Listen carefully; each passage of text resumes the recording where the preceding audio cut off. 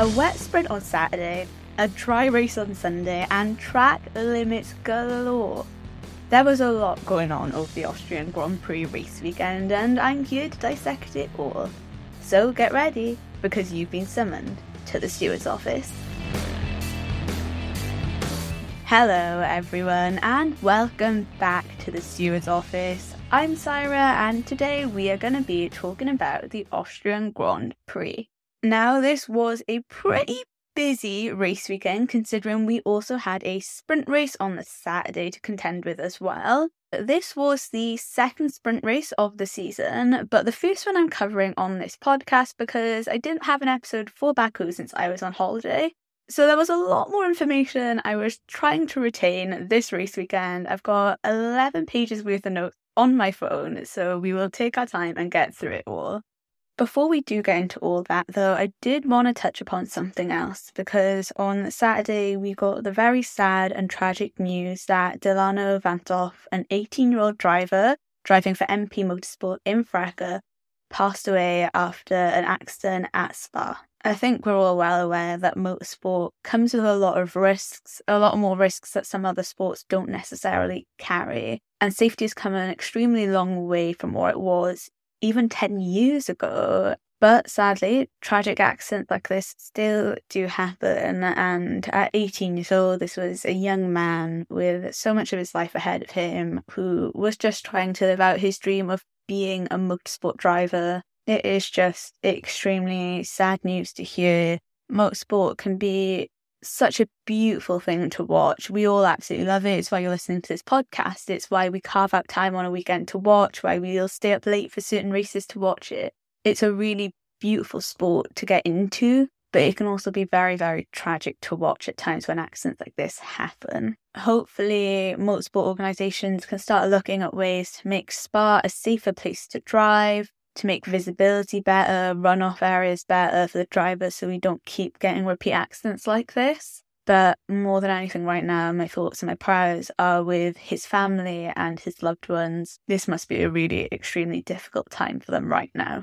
But I did just want to touch on that before we got into the race weekend in F1. Now, there was a whole load of things going on over this race weekend. Like I mentioned, it wasn't our normal race weekend format. We also had a sprint race, and a sprint race weekend means that teams only have one free practice session to nail that setup for the entire weekend. Before we even got there, though, there was exciting news from McLaren. Now, we had heard that they had a big upgrade package coming to Silverstone, and this upgrade package should improve their car pretty dramatically. But the amazing workers at the MTC had managed to get one set of upgrades ready a race earlier, and Lando Norris was fitted with those Silverstone upgrades at Austria. And there were a lot of things that they had managed to replace on that car. Well, not replace, but upgrade on the car. They had new side pods, a new engine cover, new diffuser. I think the floor was slightly different as well as a couple of other bits and bobs that were going on the car. So it was a very dramatic package change for them. Like I mentioned, they only managed to get it done for one car, and Lando, currently being the lead driver in the championship, got those upgrades on his car. So that was definitely some very exciting news for McLaren fans going into FP1. Now, FP1 was a little bit hectic with just the amount of cars that were running on track. Cars weren't wanting to spend a lot of time in the garage. They just wanted to get out, test the setup, come back in if it needed to be changed, and then head back out. Aston and Merc, I think, were looking pretty competitive in FP1. They looked very strong. The times they were coming out with were pretty good. Not necessarily as fast as what the Red Bulls were, but I think they were looking a lot better than they have been previously. Lando ended up having a limited run in FP1 with his new upgrades, which was probably a little bit gutting for McLaren. They probably wanted to gain a lot of data from that car. But he had ended up going over a curb and damaged his floor because of that. And I think McLaren basically got him back into the pits. They didn't want to aggravate the problem and cause any further damage, especially with those new upgrades. So he wasn't able to make the most out of the only practice session in the weekend. Williams were the other team that just weren't able to make the most of FP1. we were about 20 minutes into practice and had not seen Logan or Alex really out on the tyres. I think Alex had basically done 1 or 2 laps, but he just went straight back into the pit lane, so it wasn't a proper lap either. They did eventually come out with about 40 minutes left on the clock, and Williams had said they were following their run plan by doing this. I have no clue why. They ended up going on soft tyres instead of the medium or hards, so I don't know whether they were just prepping ready for quality. Just can't exactly wrap my head around why you would purposely want to miss 20 minutes of the only practice session that you have.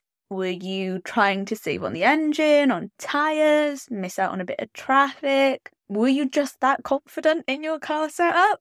I mean, if Red Bull had done something like this, I think I could understand a little bit more. They're in a very comfortable position. I think they've got a lot of confidence in that car. Williams, though, I know the new upgrades with Alex worked a lot better in Canada, but is that a risk you would really want to take?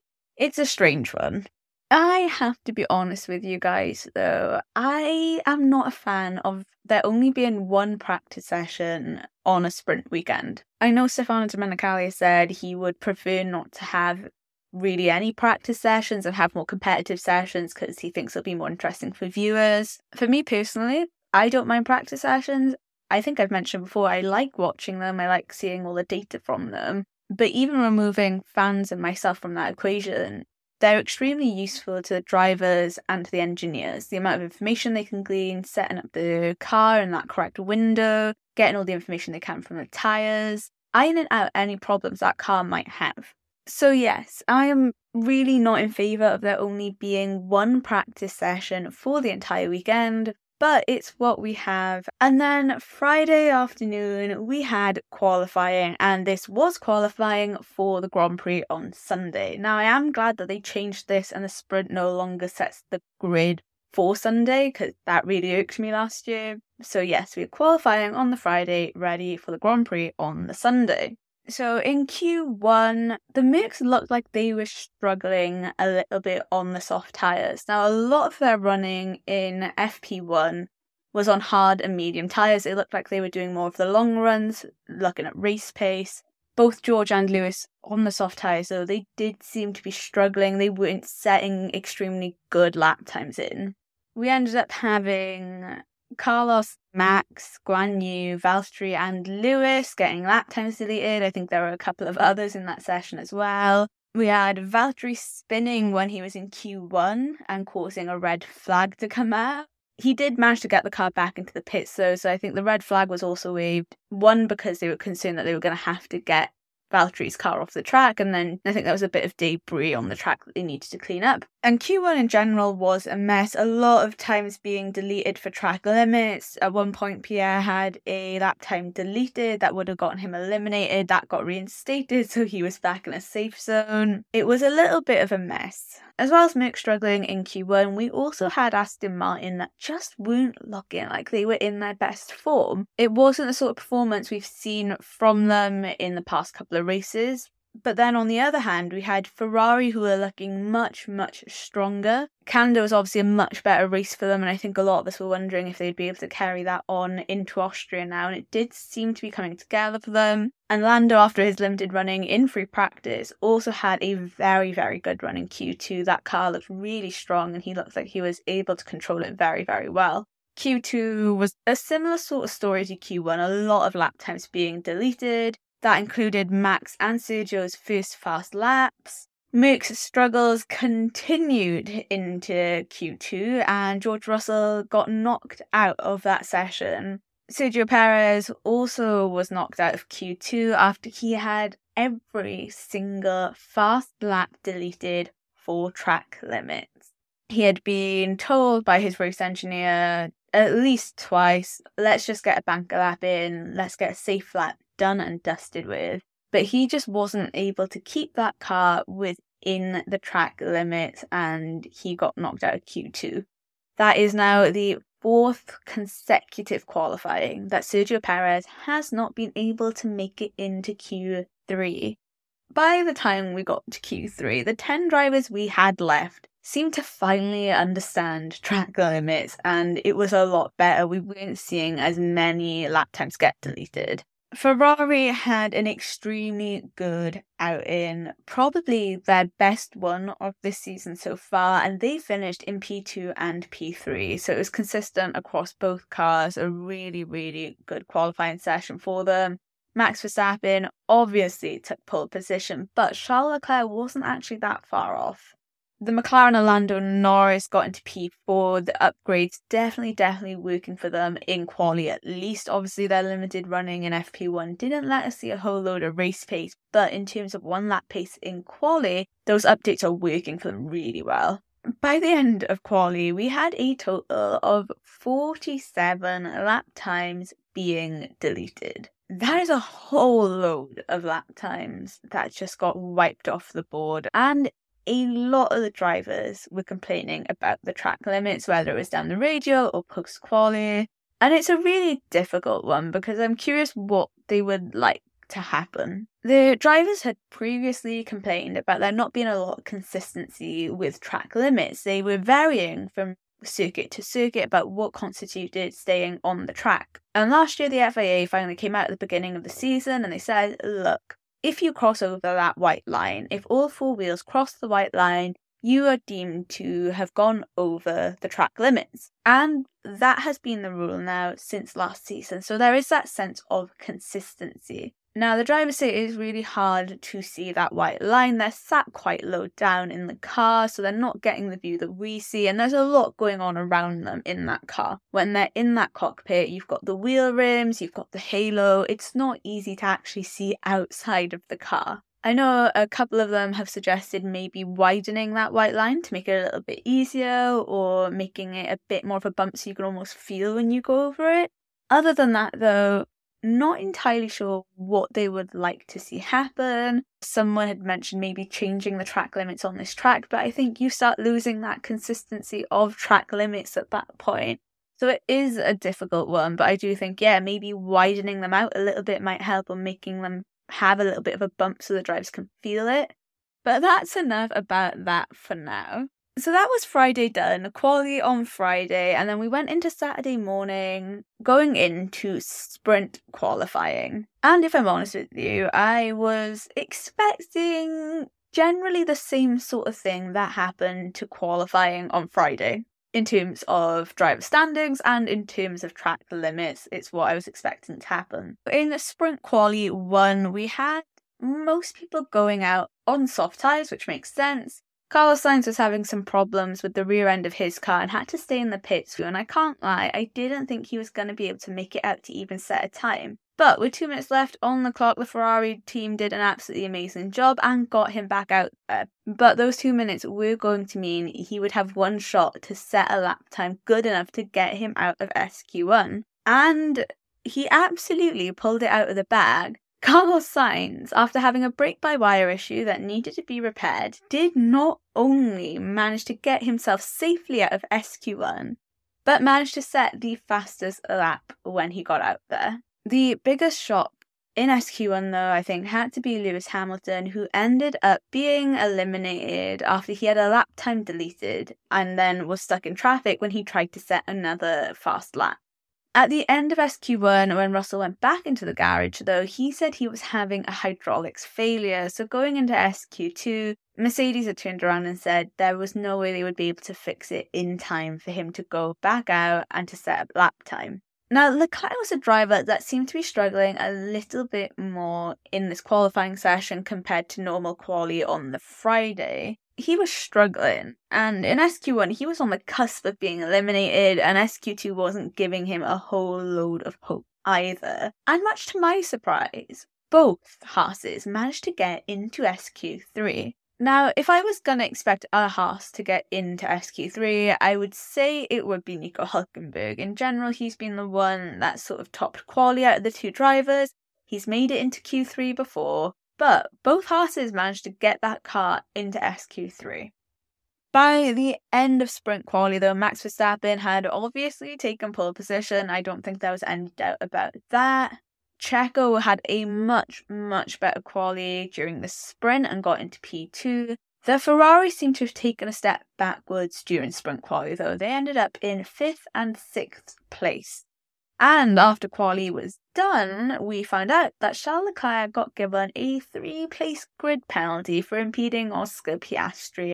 By the time we got onto the sprint race later on in the day, it had started to rain, and we had rain forecasts for the entire weekend, and I do love a wet race. Now, everyone had opted to put on the intermediate tyres, bar Valtteri Bottas. After the formation lap, though, he did end up paying to put on the inters. I think he had tried out the mediums on the formation lap to see if it was possible, because it was kind of drying up, I guess.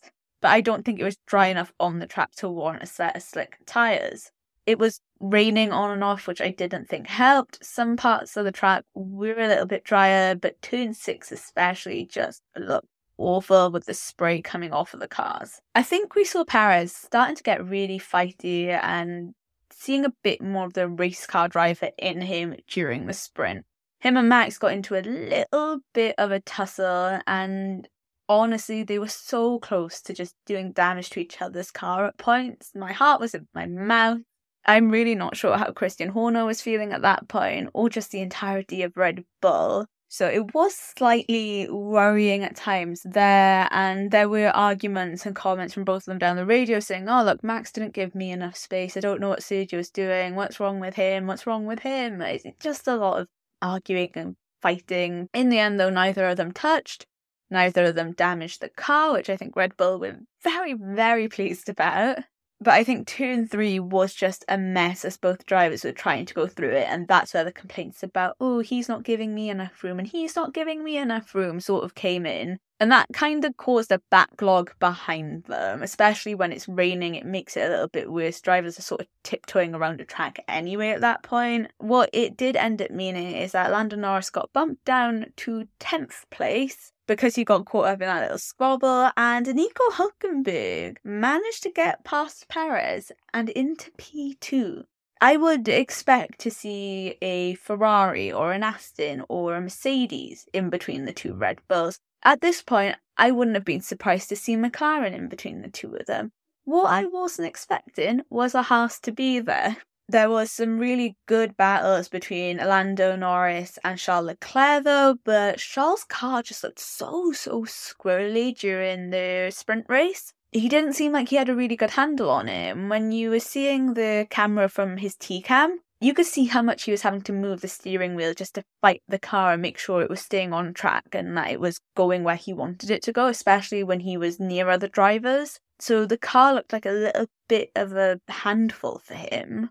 Lando, though, did show that this newly upgraded McLaren, even in wet conditions, could perform well in the race, and I'm sure that was a very promising sign for everyone back at the factory and on trackside. Sadly, Nico Hülkenberg's P2 was not to last. He was really struggling with his rear tyres. A lot of the drivers were, but I think he was getting a lot more degradation on them, and I don't know how well he was also looking after them, or whether it was just a defect of the car.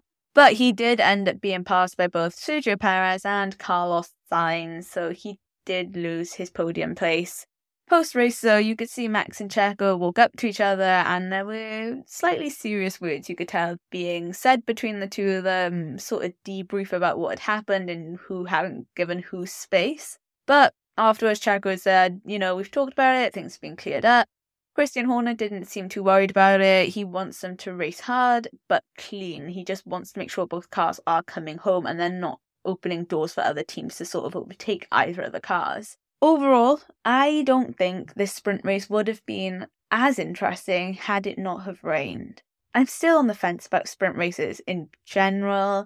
I know it's meant to be a shorter race, but it just almost feels a little bit pointless. I think you need to do something like reverse the grid like they do in F2 and F3 to make it a bit more interesting, especially with the dominance that Red Bull has right now, which means that the front of the race for P1 you can already predict anyway, so I think a reverse grid would make it just a little bit more interesting.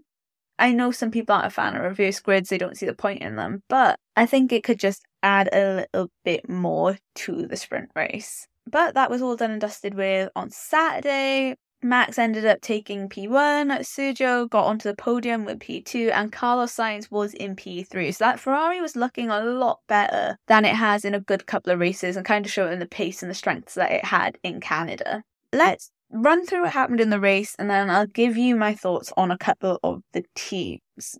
So before the race even started, we had Nick de Vries and Kevin Magnussen starting from the pit lane. They had changed, I think, suspension and certain parts of their setup, which were outside the rules of Parc Ferme, and so they had a pit lane start. We had a first lap incident straight away. Yuki Tsunoda had broken his front wing and a safety car had come out. He had ended up in the gravel, but managed to keep the car going and get into the pits and get everything repaired and a new set of tyres on. And then all the fun with the track limits started. It was fairly early on that Lewis Hamilton got a black and white flag for track limits.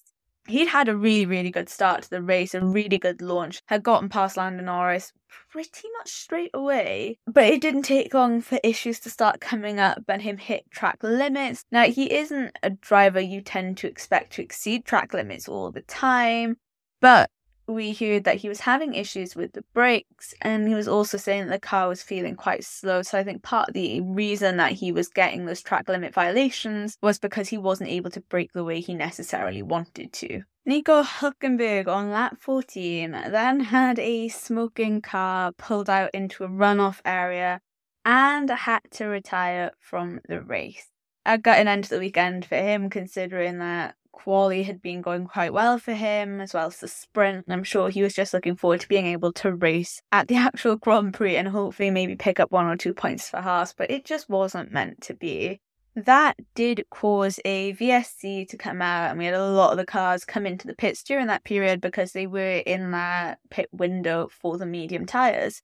During this VSC, though, Ferrari opted to double stack their cars, which was a really interesting move considering that they were running in 2 and 3 and there wasn't this massive gap between them. I didn't think it was a big enough gap to warrant double stacking the cars, and it wasn't. Charles ended up having a pretty slow stop. They were struggling getting one of the tyres on. That ended up stopping Carlos a little bit earlier, so he was just waiting around in the pits, and Carlos really was at a disadvantage after this. Both of those pit stops ended up being over 4 seconds long, and while Charles was still able to get out into P2 again, Carlos lost, I think, a minimum of 3 places because of that slow stop, which was absolutely gutting for him. He was down the radio later on saying to the team, "Why did you stop me? There really wasn't a need." I think when your cars are that close together and you want to pit, just pit one of them, let the other just run a little bit longer because you just made him have to work a little bit harder in overtaking cars to get back to where he was. VSC ended though, and then we had a slew of penalties. So it started off with Lewis getting a 5-second penalty for track limits. Then Yuki Tsunoda got a 5-second penalty for track limits. And you know what, while we're here, let me just go through all of the track limits that we had, because there were a lot. So yes, Lewis and Yuki, Esteban Ocon got a 5-second time penalty for an unsafe release. Carlos Sainz then had a 5-second time penalty for track limit. Alex Albon had the same. Nick de Vries then had a 5-second time penalty for forcing another driver off the track, and we'll get back to that later. Pierre Gasly had a 5-second time penalty for track limits. Yuki Tsunoda then went over track limits so many times that he got given a 10-second time penalty. Logan Sargent got given a 5-second time penalty for track limits. Same with Kevin Magnussen. You can tell the story of the Austrian Grand Prix, right? It was a tale of penalties and track limits. And look, these aren't amateur drivers. These are drivers that know what they're doing. So I do get the drivers' points when they're saying that something does need to be done, because this isn't necessarily a problem on other tracks. Yes, we have some of them have black and white flags and things like that, and you do get the odd 5-second time penalty. But it was very, very consistent in Austria. Whether that's because one practice session just wasn't enough for them to get a good feeling for the track, whether it's because the white line needs to be bigger, I do think there is something that needs to be done about it, because I think the FIA ended up saying there were at least 100 track limit violations and lap times that had to be deleted during the Grand Prix. Going back to where we were in the actual race though, Yuki Tsunoda was making pretty good time and really good overtakes after having to go into the pits really early because of his incident. And look, I feel like I've said this the entire year. 2023 has felt like this season where Yuki Tsunoda has really come into his own. His confidence has grown in himself, in the car. Franz Tost is so happy with the progress he's made and is really happy with the results he's producing. He feels like he's stepped into more of a leadership role in AlphaTauri. I just think he's doing a really amazing job there. We had some really good fights between Magnussen, Albon and Gasly, but once again with Haas, Kevin Magnussen seemed to be dropping behind in that fight a little bit. I think they're still facing that issue where on a quali day, great, the one lap pace is really, really good for them. But on a race day, it does just fall away from them. And it is something that I know Nico Hülkenberg has said that are aware of and they are trying to look into and figure out. But you hope it's a quick fix for them or that they figure it out soon, because it does let them down. When you qualify that well and then you're losing that many spaces, it's not doing you guys justice. So hopefully they do figure that out and we see them in the mix for points a little bit more. Sainz, after losing those places in that double stack, was also very quick to make up places. Once again, Ferrari's race pace looking a lot stronger, a lot more consistent. They weren't struggling, they weren't falling behind.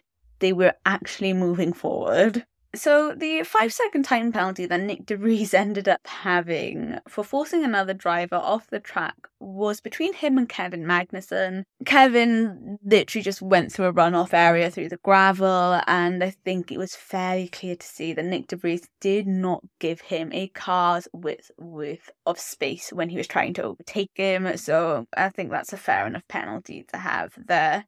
Now, Sergio Perez was starting outside of the top 10 for this race, as he has done in the past 3 races, and considering his results in those past 3 races, I wasn't expecting a whole load from him this weekend, but he managed to make the car work for him this weekend, and it worked really, really well. It didn't take him a whole load of time to work his way up to the front to get into the top 10 and then get into the top 5, and he managed to overtake Carlos Sainz to get into P3. And it was a hard-fought battle between both of those drivers. Carlos wasn't letting P3 go easily. It was a really difficult battle for the two of them, and really fun to watch as well. But Checo managed to get the measure of Carlos, did overtake him and claim P3. Max Verstappen obviously went on to win the race, but he didn't lead every lap at the Austrian Grand Prix. By the time he pitted, he didn't actually have enough of a buffer to come out still in P1. Charles Leclerc did manage to actually take P1 and the race lead while Max pitted, led a lap, which meant that he had broken Max's consecutive lap record. Now, I think Max needed to get to lap 41 of the Austrian Grand Prix to equal Senna's record of the amount of consecutive laps led. But because of that pit stop, it didn't happen, and it has been a very long time since Max Verstappen has not led every single lap of a race. And I don't think that particularly mattered to him though, because he still came away with a win, and towards the end of the race, lap 69 I believe, he had a 23-second lead, asked to be pitted so he could get on a new set of soft tyres and set the fastest lap to take home a maximum haul of points this weekend, and he pulled it off. Charles Leclerc ended up finishing behind him, and Sergio Perez finally ended up back on the podium at Red Bull's home race. I think it's only fair then, as we start looking through the teams, to start with Red Bull, who had a flawless weekend on Max's half. Like I said, maximum haul of points. There's no stopping him right now. They're really not putting a foot wrong with him and his side of the garage. It's just working really well together. Checo then definitely had a much, much better weekend. He was off sick on Thursday as well. He had a bit of a bug. So he missed media day, came in on Friday, and even though quali didn't go well for him, from Saturday onwards it was a much better weekend for him. I think the question for him is, can he continue to keep this up? Fernando Alonso is literally biting at his heels for P2 in the Drivers' Championship. It's not something Fernando is going to want to let go anytime soon. And Lewis Hamilton isn't far behind Fernando Alonso after that. Ferrari are the other team I think that really deserve to be spoken about here. They were coming in with a couple of upgrades to Austria. They had upgrades in Canada. And Carlos had said the car for both of the drivers felt more like what they had last year. It was a bit more predictable. It was easier to drive. It was doing what they wanted to do. And you could really tell that from this weekend.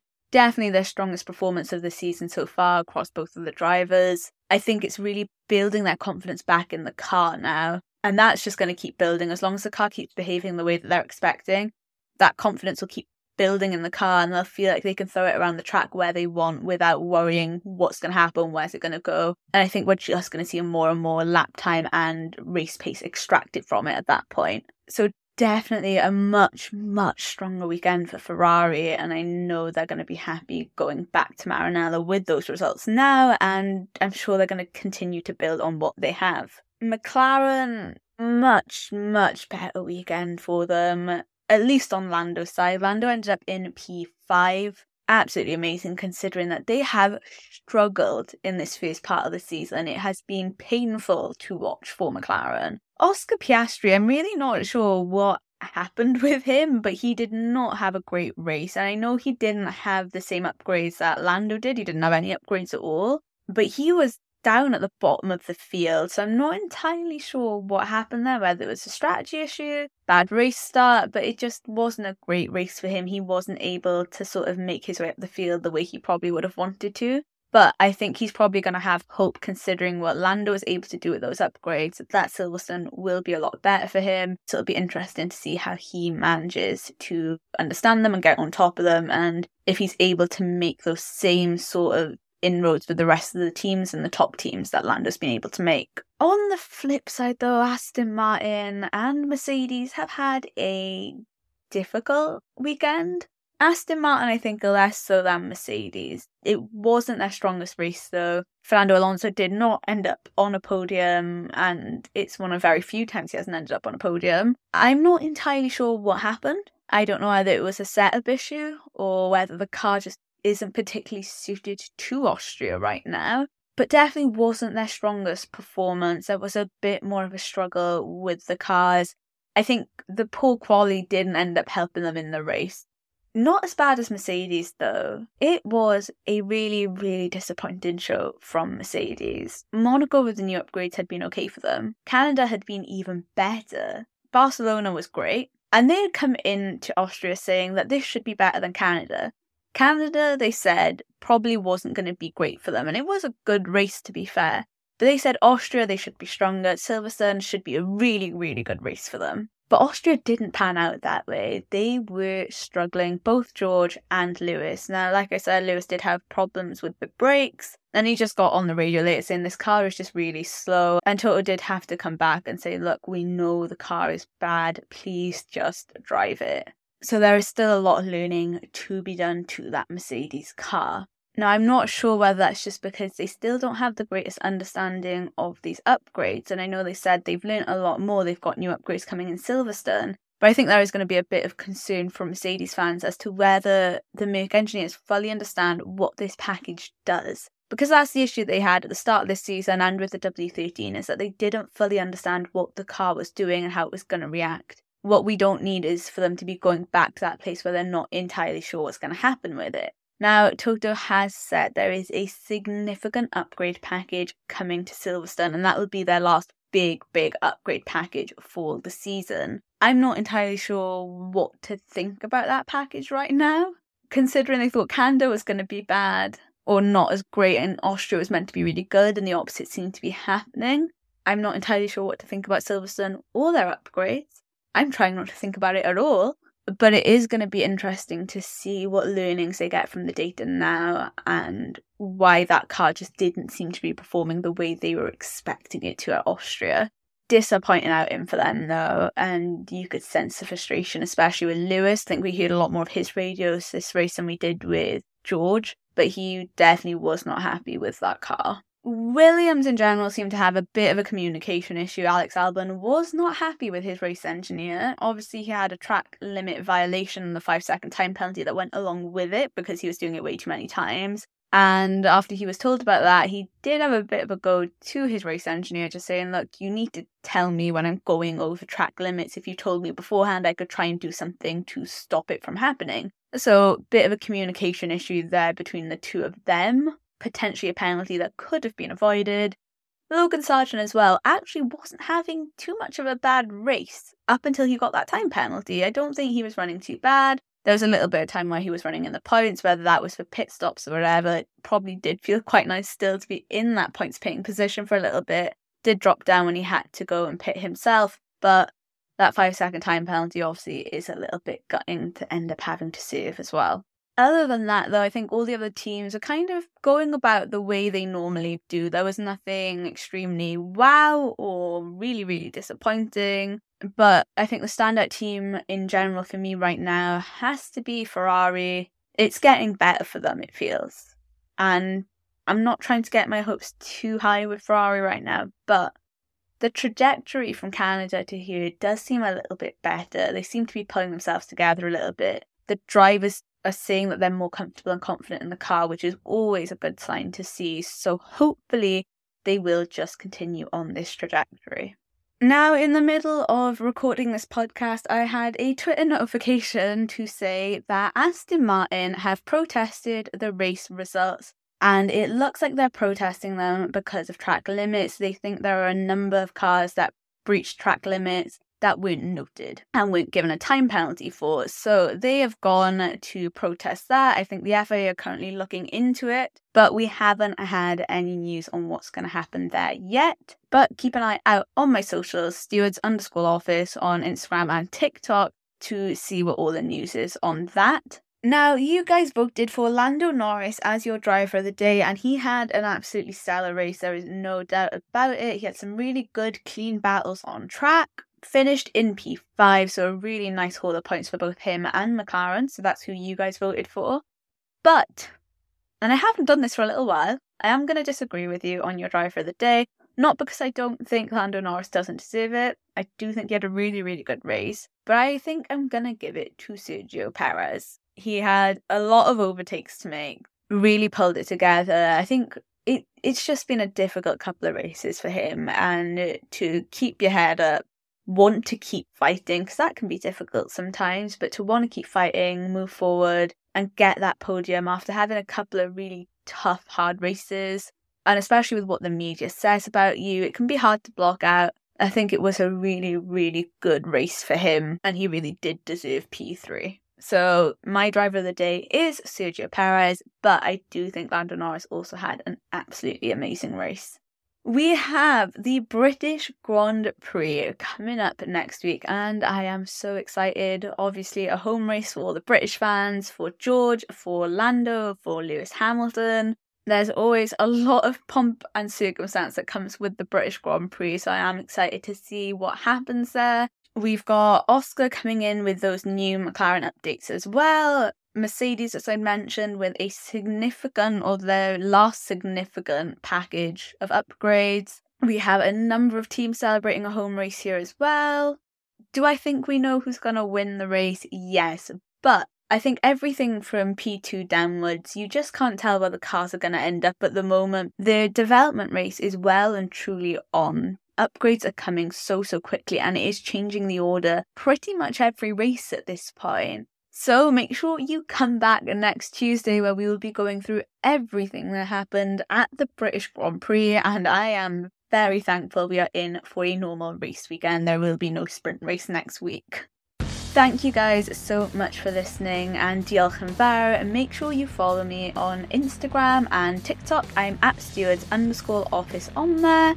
I post a load of F1 content, F1 news and facts, so go check that out, and I will see you guys the next time you're summoned to the Stewards office.